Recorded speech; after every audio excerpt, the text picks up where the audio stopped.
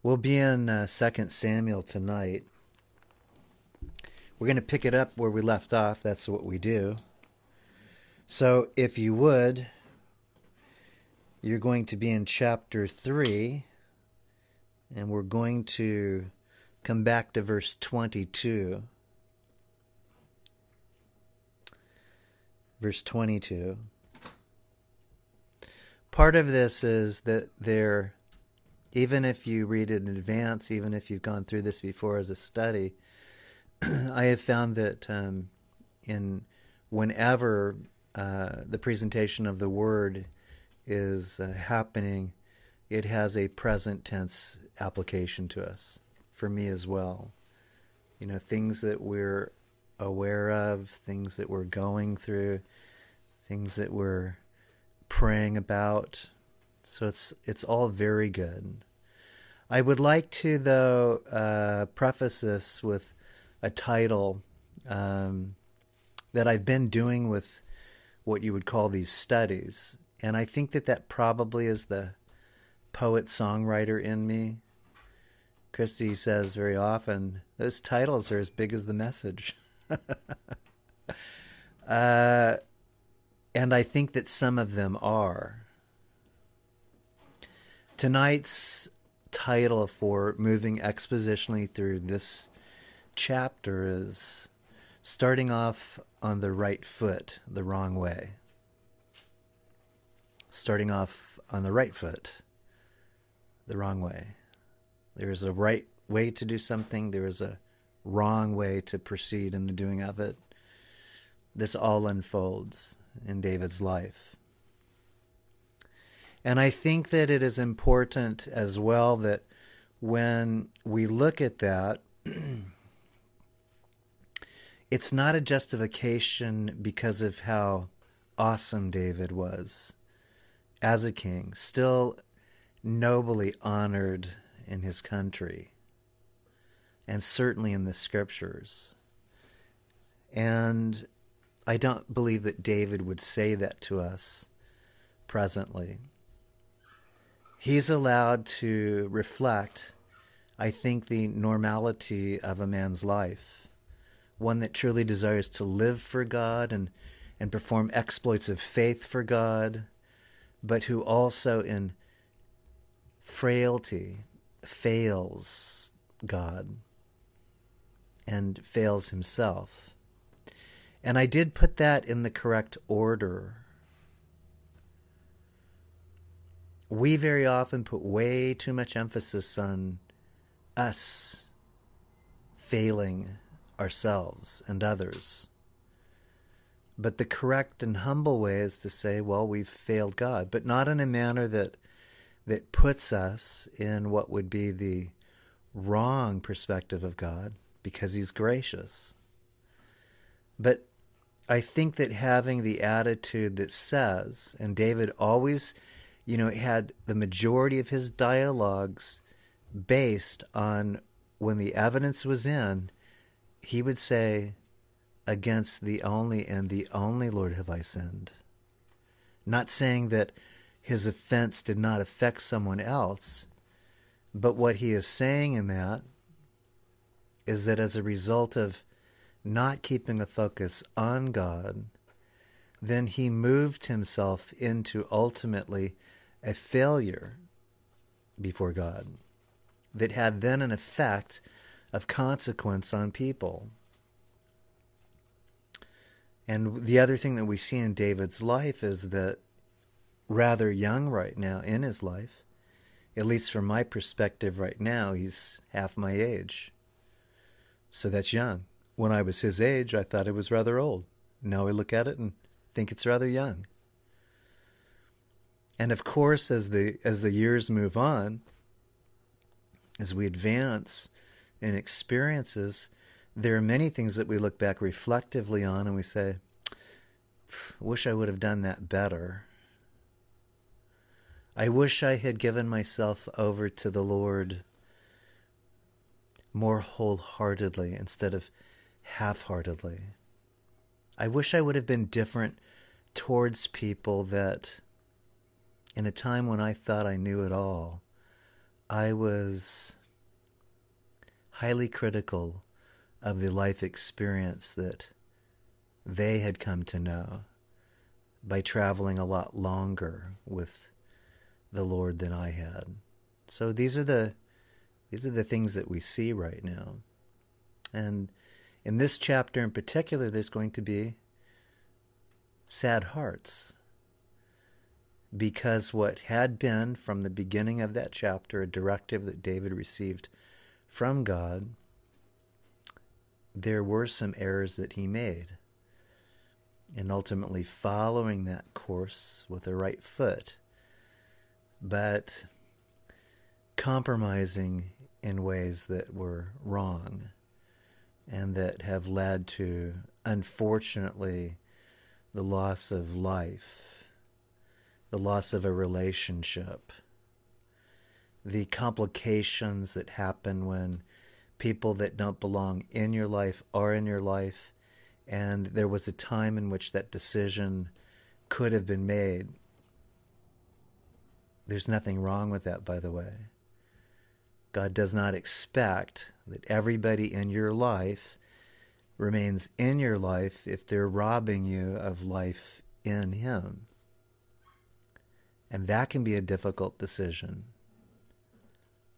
God wants you certainly to reflect His truth and to speak His word and to be one who loves those whom you are with, but by no means does He expect that we forge a relationship, and that may be in business, forge a relationship, and that may be in love, forge a relationship, that may be in friendship, a variety of kinds of relationships that come up, in which God also is saying there's common sense to exercise here, and there's spiritual discernment to call upon me for. Because in your relationships, the manner by which you have forged a unity, you're really not walking together as I want you to walk, David, or Richard, or whomever you may be. You're really not walking together with them as I want you to walk for me. And that comes back to that issue of responsibility. It can be lonely to walk alone with God. Think about how He feels, about how many invitations He's given out that a man or woman would walk with Him, and He never gets a response. He's just always waiting. I think about that because I really do genuinely believe that God enjoys that kind of desire for men and women. So, as a prelude, we're going to get into some heart issues right now. Starting off on the right foot, the wrong way. I'm going to prelude this with some wisdom that comes from Proverbs. So hold your spot there. Turn with me to Proverbs 18. Let me plow through some of these verses that I believe are links to where we will be. Not necessarily any particular order, just things that came to my attention as I moved into this. Verse 16 of chapter 18, or Proverbs 18.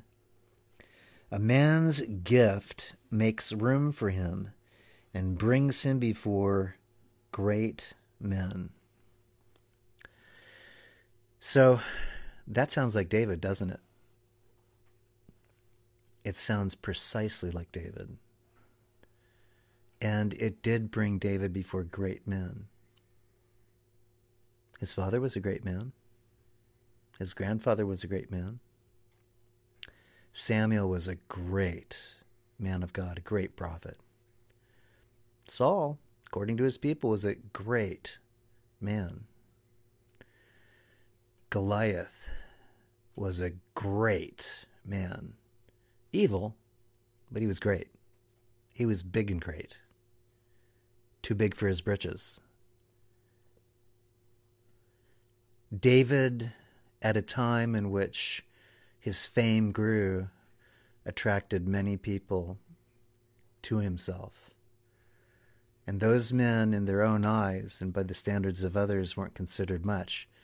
But the Bible says that they became great as warriors, because they were following one that exemplified a greatness in his humility. So this sounds like David, and maybe it sounds like you, meaning that as David was raised up before God and with the plan of God for him to satisfy that, he saw much. He acquisitioned a lot in hard experiences. And by the way, it's important to realize that it is in the hard experiences that we go through in which that forging of greatness is solidified in accomplishments. We wouldn't choose it. I think most of us would say that.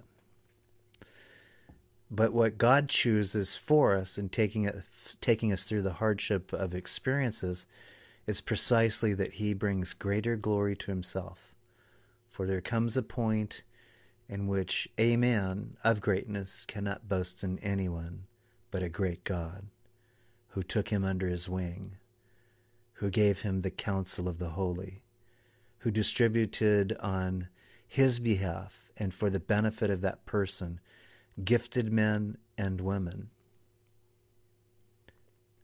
You're a gifted man and a gifted woman, and God will bring you before kings and princes.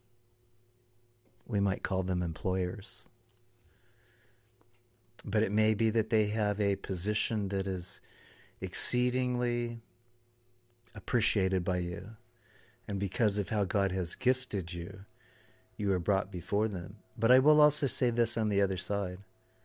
What if in the giftings that God has given to you, he is the one that presents you, not to others, but to himself? Can I live with being presented to God as true royalty, as one whom he admires especially, and he says to you, you're great, and you stand before me?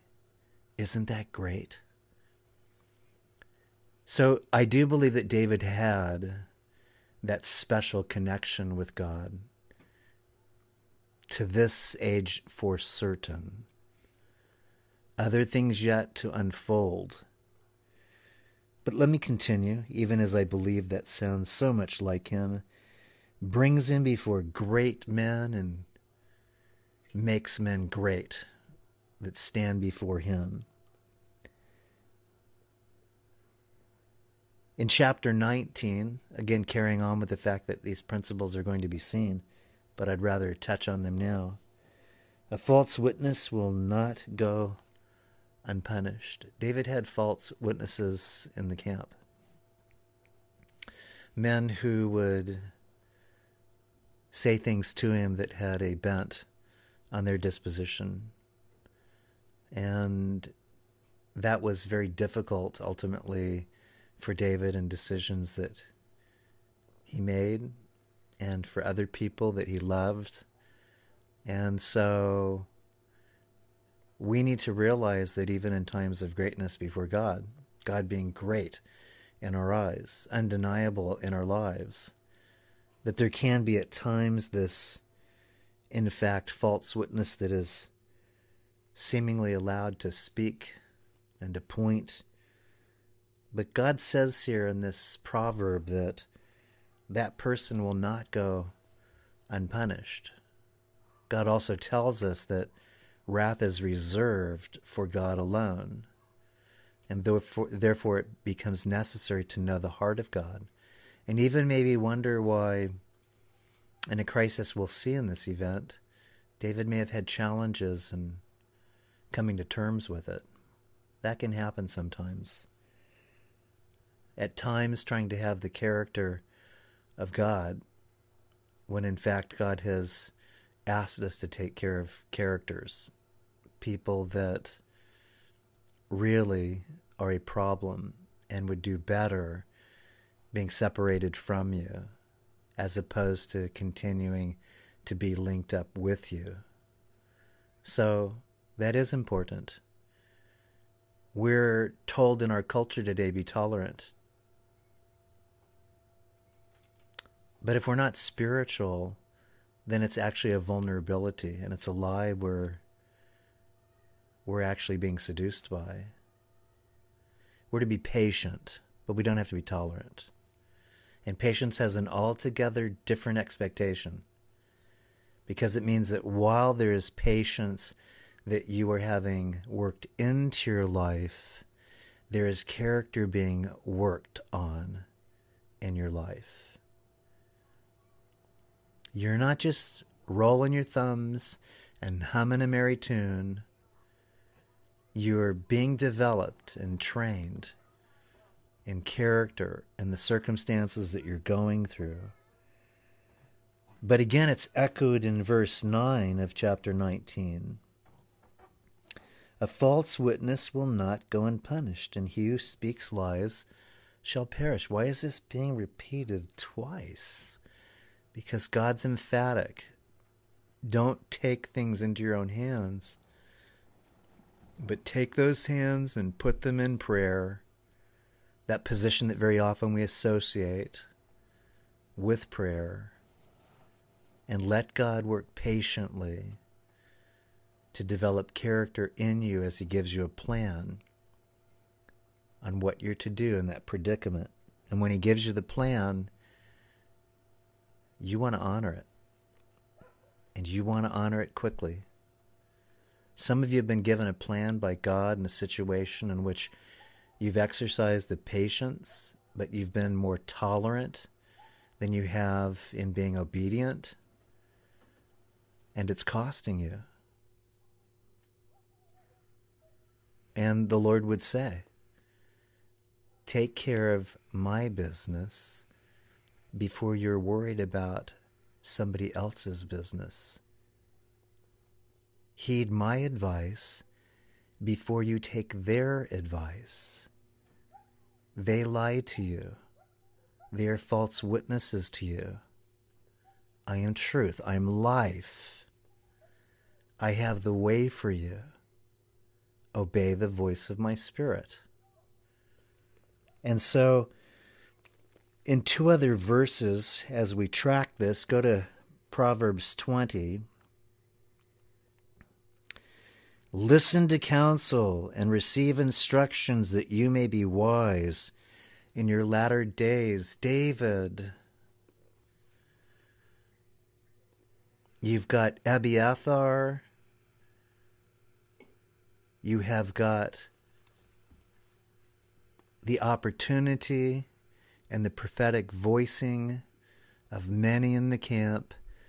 But David, you have a heart for me.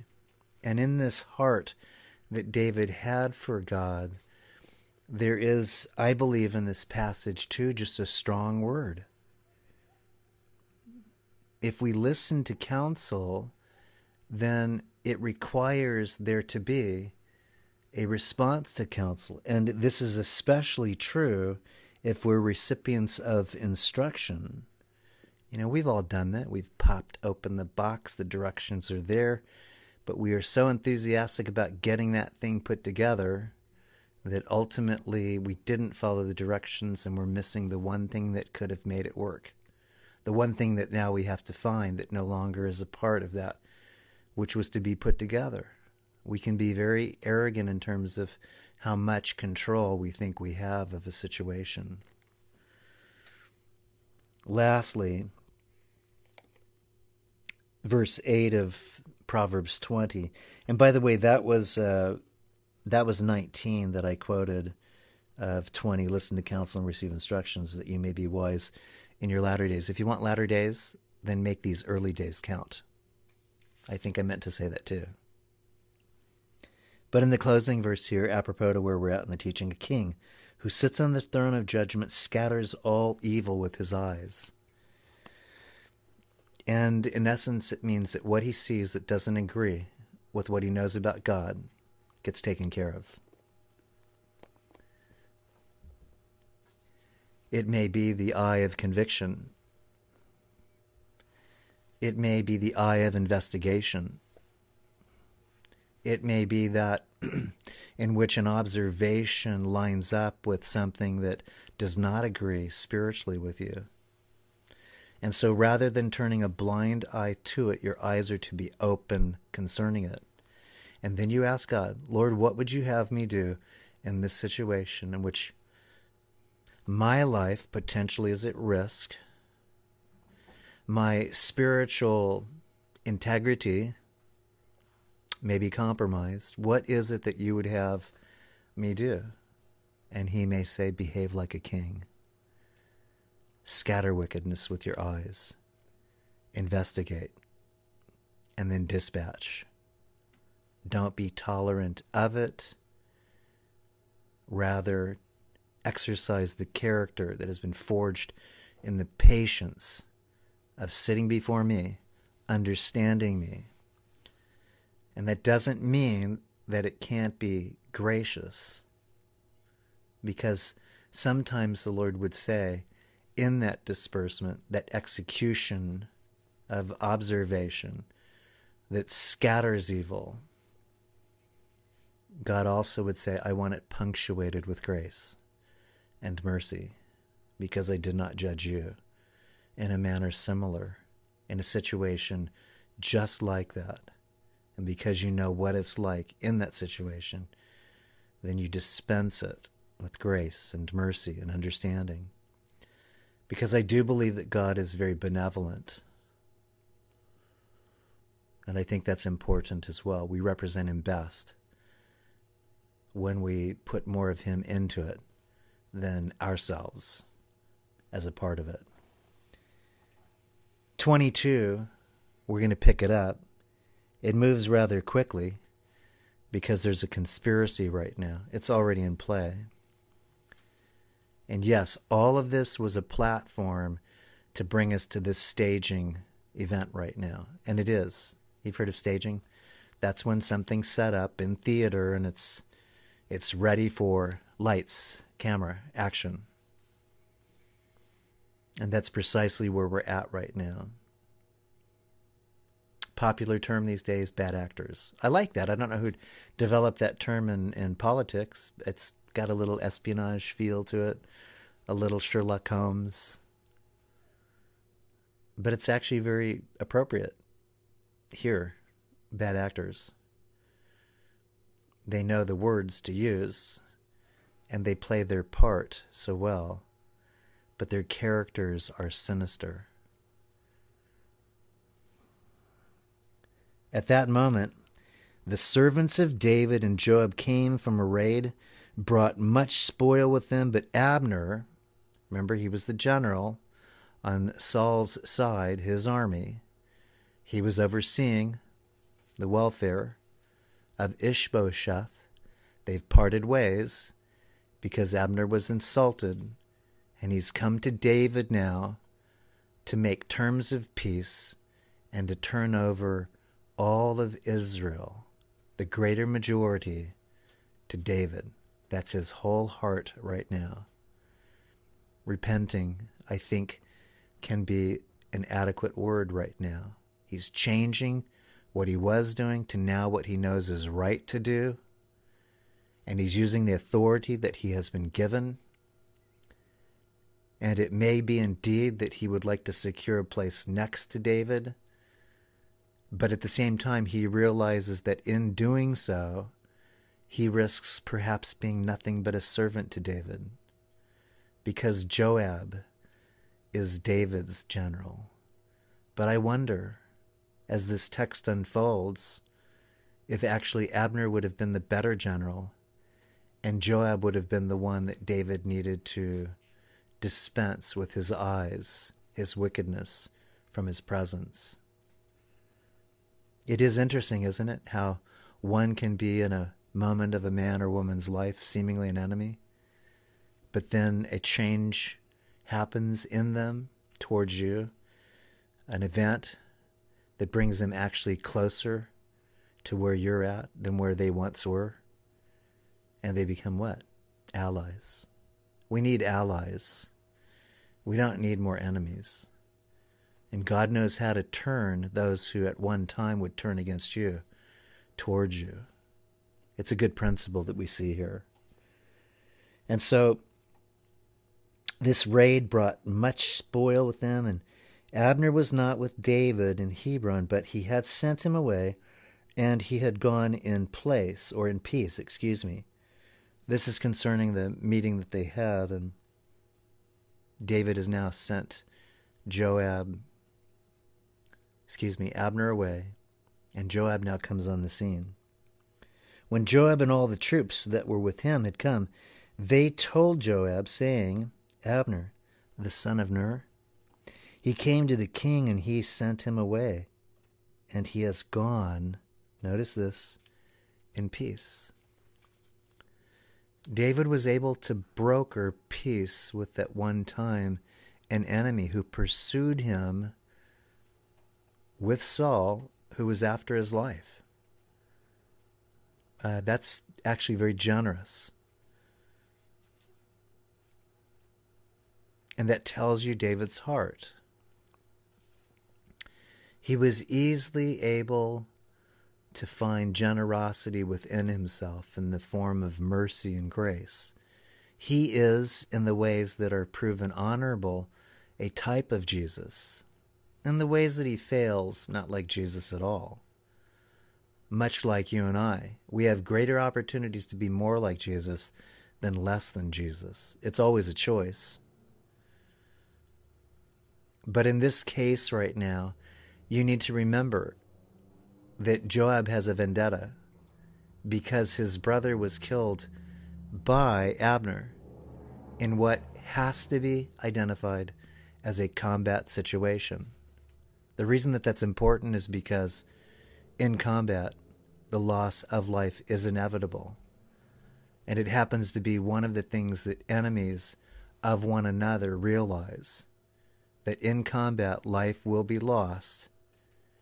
And that is your job, is to win on behalf of your army, your king's army. So these two actually were warring factions. They were both generals in the armies that they represented. Joab was David's general, but David was Joab's king. He had the final word on everything. And not only that, but David was strong enough to prove himself against anyone. Now, this is somewhat remarkable, too, because these men would be, in my calculations, older than David.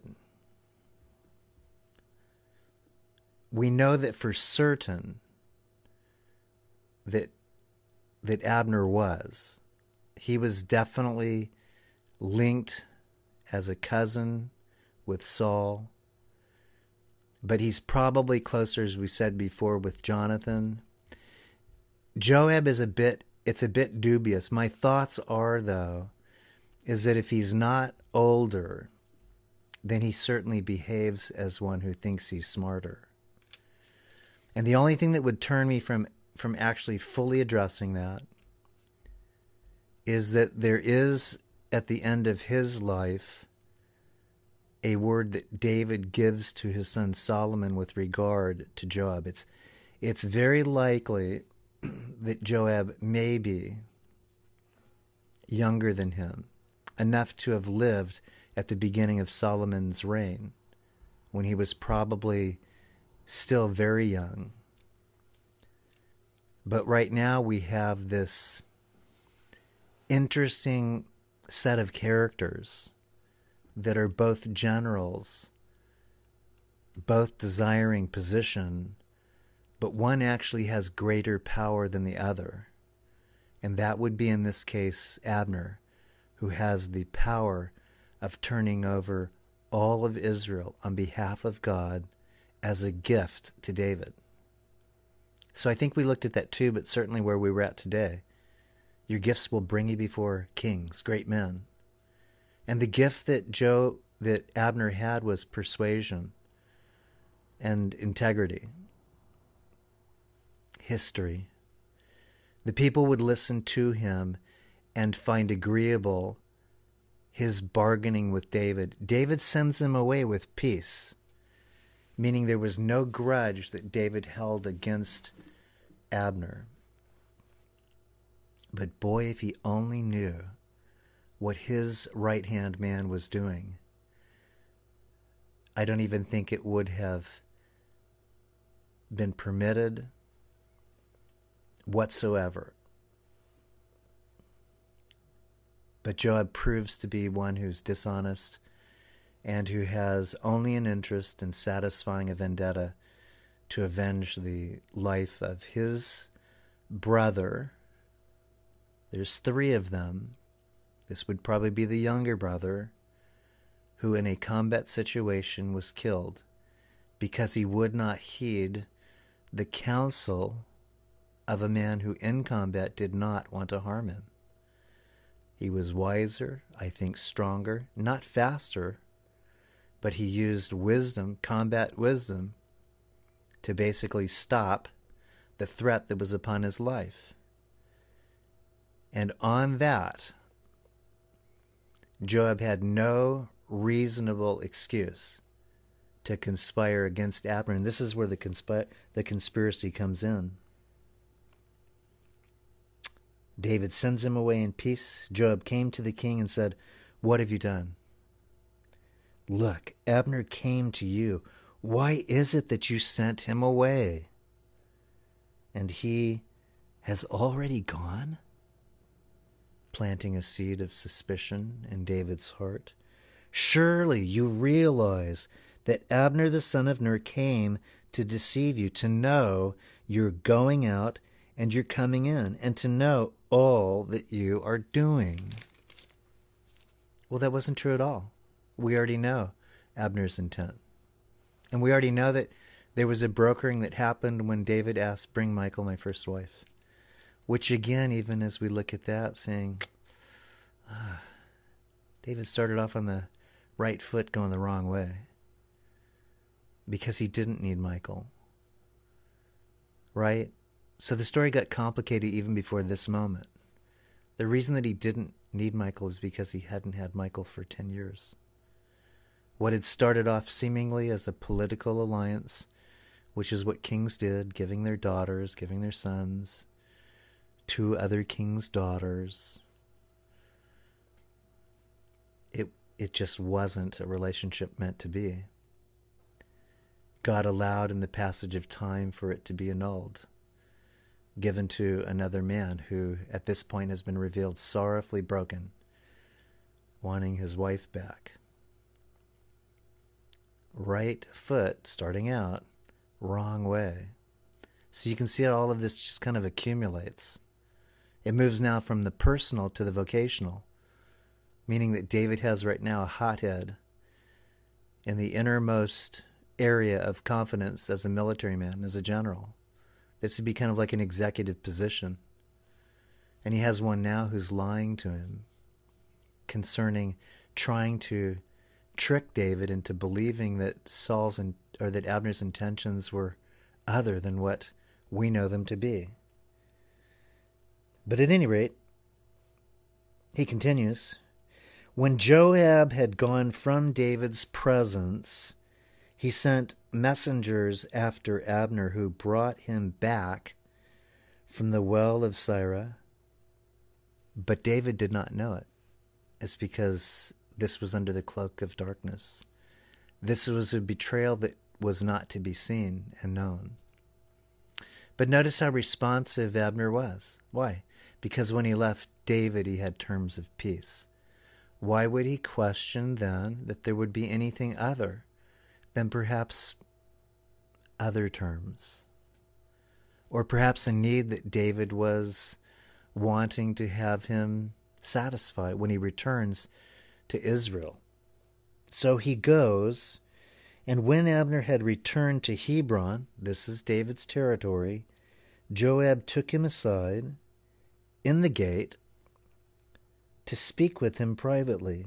But it says here in this verse 27, and there stabbed him in the stomach, so that he died for the blood of Asahel his brother. Vengeance is mine, saith the Lord. So where we talked about the two being combatants, military generals opposing each other, this was not in combat. This was a civil violation of a man's right to live. God made it very clear that no one was to be executed except by two witnesses that could validate the crime. And normally the biggest crime was offending God. If it was any other offense, then it had different kinds of punishments. Very often it had corporal punishment to it. But in severity, it would have capital punishment. This did not warrant capital punishment. This was a violation of God's law. This was murder.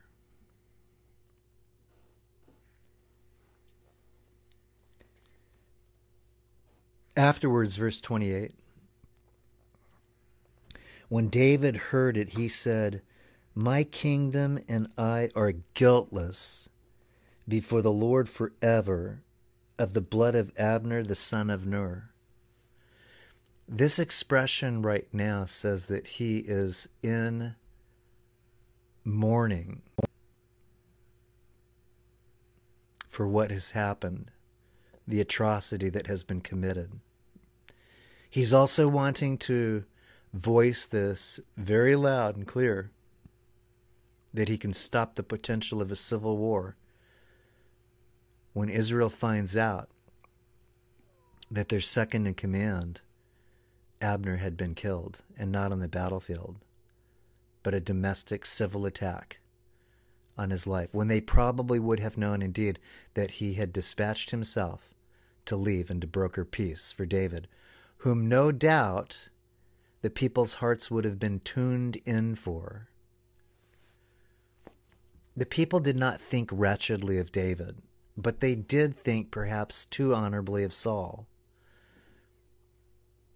And that shows you that people will act honorably to leadership who behave wretchedly, and it is the predicament of politics even to this day.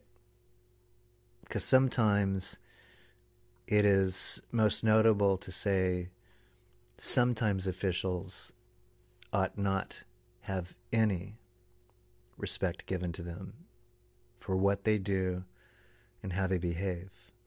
But it does show you what people are willing to do. If change is possible, if civil war can be avoided, if dysfunction can turn into functionality, people will, for the purpose of having peace, do those things. Do you realize that even today, for the purpose of having peace, America has willingly obliged a type of mitigation that has never been done before, at least in my lifetime, in which everyone has been sent away to their homes. Why are we doing that? We're doing it because we're showing respect in a season in which even at risk are our very lives. We have to talk to God. We, no doubt, have come very close to God. Some people have lost everything because of this decision, and they will need to draw close to God. If not, then they will be conspiring, just like Joab, to take people out, to do wrong, venting because of the presumption or the reality of loss. And that's why these times have a precariousness to them, because we've never been here before. Not really. This is what you would call a self-inflicted recession, moving towards a depression. How can we get out of it? Only God can lift us out of it. But it ultimately does rest as well on the resolve of people. The resolve of people right now is to assess in leadership, how is this coming about? Well, there are two answers that I can give you. It's who you pick as king. Is it Saul? Because he's heads and shoulders above everybody else. He's got smooth language. Ooh, ah. Is it somebody that is actually a David? But you can't believe it. You can't believe it. It's unbelievable that he'd be David. But one thing that we do have in the type of government that we are privileged to be under is the power of the vote, if they're counted fairly. Because there are Joabs that needed to be voted out of office, that they might not be in a position of power to influence kingly decisions. Do you know that men in power operate very frequently against the King of Kings, who is the supreme sovereign of the entire universe? And that's why when we were teaching in chapter 13 of Romans, we were really anchored there. That I have a God who is my maker. He knows my name. He knows your name. He knows conspiracies when they're happening, because from the time in which redemptive measures were put in place by God to save mankind, it has been a conspiracy of Satan to thwart ultimately that goal, and that's to bring men to himself before the battle starts, before bloodshed is invoked, before eternity leads us in only two places: heaven, which is secured by faith in God through Jesus Christ, or hell, by rejecting the Lord of Lords and the King of Kings. So the dynamics here plays out because when we see Joab right now in this act, it is not in the favor of David at all. And David is making it very clear. This was not my heart. This was not my will. This was not my doing. This bloodshed is on Joab. So, as it continues, David right now is exempting himself from guilt. He is one right now who is saying, basically in this, let it rest on the head of Joab and all of his father's house, verse 29. And let there never fail to be in the house of Joab one who has a discharge, or is a leper, who leans on a staff, or falls by the sword, or who lacks bread. So Joab and Abishai, that's the other brother, his brother killed Abner because he had killed their brother Asael at Gibeon in, notice, the battle. It was what would be called an acceptable loss of life as a consequence of being warriors. He didn't have to lose his life had he listened to Abner, but he didn't. And it is interesting because when we look at what is being said here in verse 29, David is actually uttering right now prophetically what will happen to Joab's lineage. The king basically has prophesied this sentence against Joab. So it's not that he's doing nothing. It's that right now what we're seeing is a spiritual consequence that is being invoked by David concerning Joab. And when your whole family was threatened by literally being accursed by God, and there's nothing you can do about it, that's severe. That is severe. And that would, it would seem to me, make one who had heard it repent quickly. David, you are right. You spoke truth. I'm wrong. I conspired against this man. Do what you will with me for what it is I've done to an innocent man. I was enraged. My brother was killed. I'm tired. I've been traveling for 10 years with you. And I just never liked Abner. But David, I found you, even as you were merciful with Saul on multiple occasions. I'm confessing to you what I did was wrong. It is on me. And I believe that every word you spoke, in fact, will come to pass. Unless I appeal to you to appeal to God, that I might have mercy and grace. Take away my sword, take away my lance, take away my shield. Take away my position. Let me serve you then in the lowest courts. But David, I beg you to forgive me, and that I might, as I've seen you in times past, Forgive and spare others. Forgive me, spare me. And it's a picture, because the Lord has said very clearly there is a day of judgment, and in that day of judgment, if you have not come to terms with the sin, which is expressed in a variety of ways, which is against the Lord himself, you will be accursed. It's a picture. What's your way out of it? To come to terms with it and to say, I've heard of a God who's merciful. I don't deserve it. In fact, I wouldn't give mercy to myself if I were God. But that isn't God. And this is David, and yet it's not David. Joab would have had opportunity to have avoided what ultimately now awaits him. And we'll see that as we progress through the book of 2 Samuel.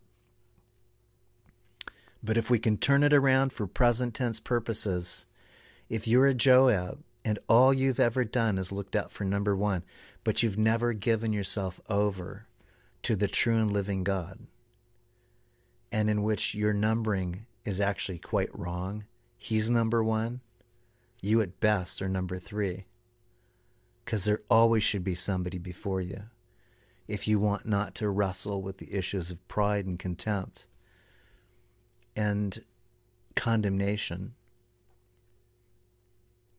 And so it's a great present tense analogy to start off right, but not the wrong way. If you start off right, then carry on in the correct way. If you need correction, then correct yourself. Oblige those who from the Lord are speaking prophetic language that may stir in you a panic. What do I do? And the Lord would say, look to me. Look to me.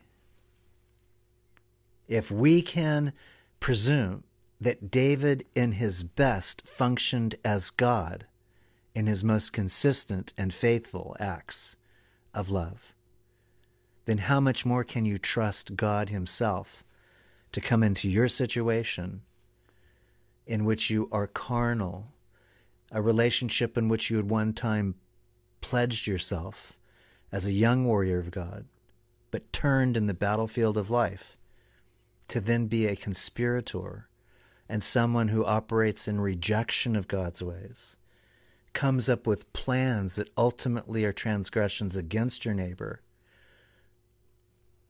then this is a message for you. And it's certainly a message for me as well. David said to Joab and to all the people who were with him, tear your clothes, gird yourselves with sackcloth, and mourn for Abner. And King David followed the coffin. We're moved pretty quickly into this. Burial, by the way, was very important back then. It was one of the immediate ways of rendering honor to one who had passed away. And so when you look at this, it's not being careless. It means that David is taking quick measures right now to give honor to the unnecessary death of this warrior. He is esteeming him, literally in a funeral procession. And this would have been huge, because many who were with him knew Abner and saw on occasion even the temperament of Abner perhaps against David, because he was a general following Saul's orders. There's no doubt when arrows and rocks were flying that Abner was the one that drew up battle plans for Saul and how to go after David's men. David's men were protected. So this is huge. David puts his full power, his presumed full power, his yet to be inauguration or coronation on full display to one who was an enemy of Judah, but who now David is esteeming as a hero of both Judah and Israel. And that's why one of the, I suppose, sweetest marks that we can make on a person's life is to remember the very best concerning their life and to take opportunity that in the loss of that life, we point to the sure hope that we either know of or believe was transacted before they died. Funerals can be very powerful touchstones of a man and woman and a child coming to terms with the inevitable. Life is short. There's an end. And will there be a beginning in a place that God has promised me, or that I've heard about others speaking as promised to them? Will I be a part of that? I had a woman give me a call today that I do not know from Grants Pass, asking if on behalf of whom she has as a special friend in this community who seems to be in frailty of life, certain organs giving out, and if I would be willing to go and introduce myself and pray with them and give them comfort and see if there would be a heart that was ready to receive the Lord before ultimately death closes his eyes. I said I would be glad to do that and to be praying about that. And so there was this exchange with text, and it's kind of like, well, why me, Lord? And somehow she found out through another pastor friend of mine that passes a church in Grants Pass that I was here. She looked us up on the web and was able to just say that you're the one. The Lord has touched my heart to leave and entrust this man, this soul of this man, to you. That in the closing of his life, could God redeem him and heal him? Absolutely. Or could he accept the terms of what I would come to present to him, saying you don't have to be in doubt as to where you go, when in fact that is your desire to no longer live because of the hardship of your life and because the disease is hurting you in living out the fullness of joy? But it's very interesting right now because this procession means everything to uniting both people groups, and that's what death very often can do. Bring people groups that would no more sit together at a barbecue, let alone be able to get along in politics and what had been civil war for over 10 years. And so they buried Abner in Hebron, and the king lifted up his voice and wept at the grave of Abner, and all the people wept.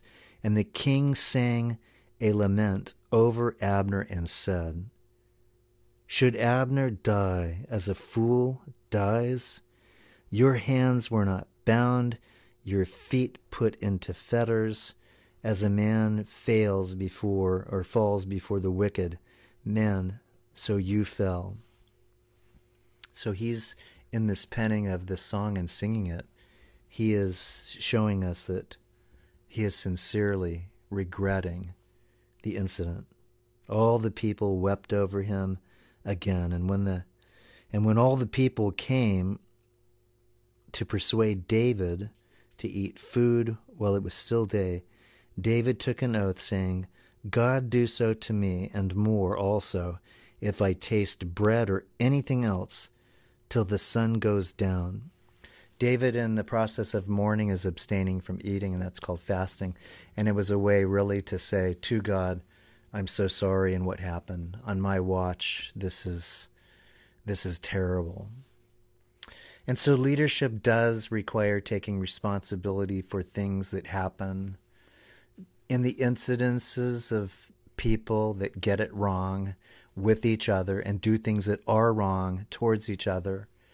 And it's important that in leadership we broker for peace, and we can show ourselves, if you would, quite opposite of Joab was. Look what you've done to me, but rather, look what we're doing to each other.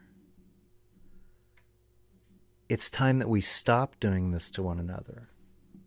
And so whenever you have the opportunity to be the stop of the activity that's tearing people apart, and especially when I believe it's incumbent for you to, and very often the expectation is on the leader, but I will also say that the expectation is on the follower, the one who has been a beneficiary of those older in the faith.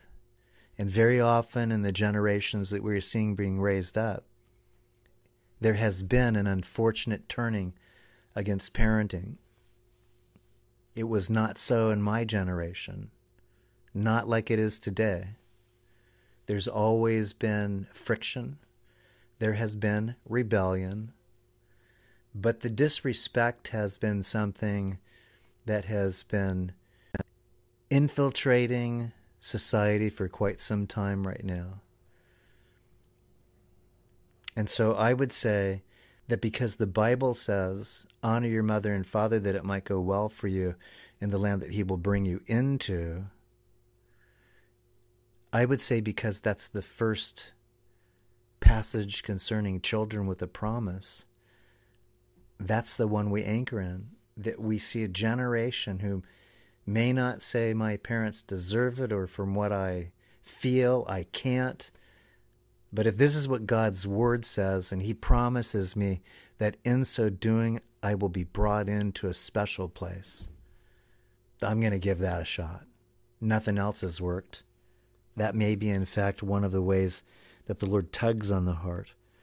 The people just wept over him again. And David chose to remain in a position of fasting till the sun goes down. Now all the people took note of it, and it pleased them, since whatever the king did pleased all the people. That's okay. If what a king does in righteousness pleases the people in righteousness. It's not okay if what the king does in wickedness pleases the people in wickedness. There's a difference. A righteous king dispenses evil with his eyes, just scatters it, changes the paradigm, changes the set that's been staged for the characters that are players against God. And so this is, again, an important word right now because he's unifying them in the sincerity of grief and in taking responsibility.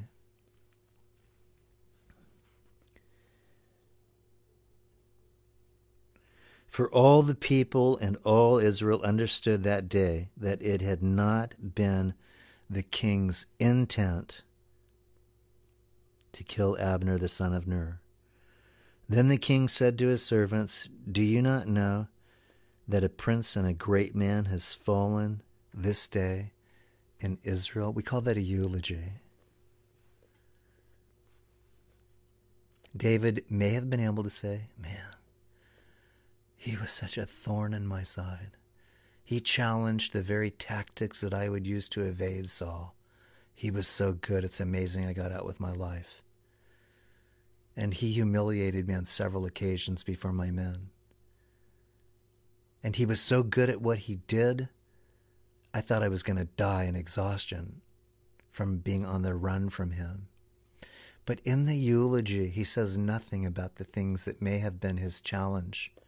The things that God would have said, in patience, I'm going to develop your perseverance. And in your perseverance, your character is going to be incredible, David.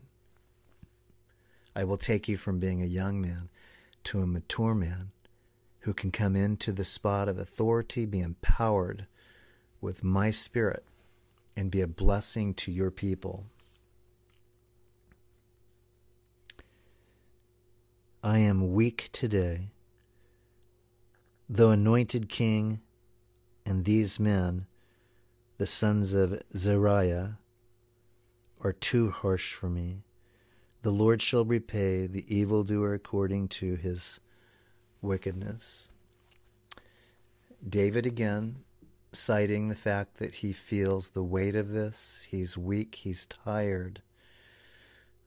But because of his sincerity and this display of honor that he's giving to Abner's untimely death, he says, God's going to take care of this situation. I know that he will. So how does the principle then work out in saying that God will take care of this situation if in fact a king dispenses evil with his eyes. So there you go. It doesn't say with his sword, guns, fists. It says with his eyes. What are the eyes? The eyes of righteousness, the eyes of grace, the eyes of mercy. You know, those will dispense wickedness, because wickedness doesn't share the same dynamics with those attributes of God. They don't. Think of how many people in wickedness want to hang around Christians. They don't. Because we dispense wickedness with our eyes. Our focus is on the Lord. And it's not about what they're doing. It's not fun on their terms to be with us, because it's incongruent. It just doesn't work. But David recognizes that what has been done will be vindicated by God. And it's interesting because, you know, there's going to be some cost in this.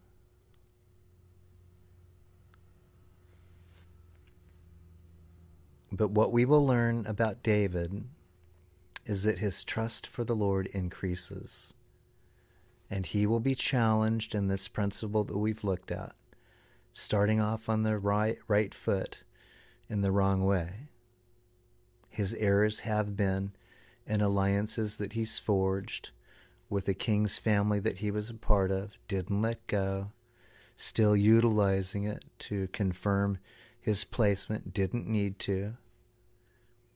Could have seen in the disposition of Joab things that may have alerted him, or had an opportunity to meet with the greater majority of his men. So you guys have any challenges right now with anybody here? Everybody cool with each other? I'm not saying they would use that terminology, but are we doing well together? And that's very often why men, women, we need to be praying. Everything going well here? And then to be able to have discourse, but with respect and honor concerning the way that we are to go.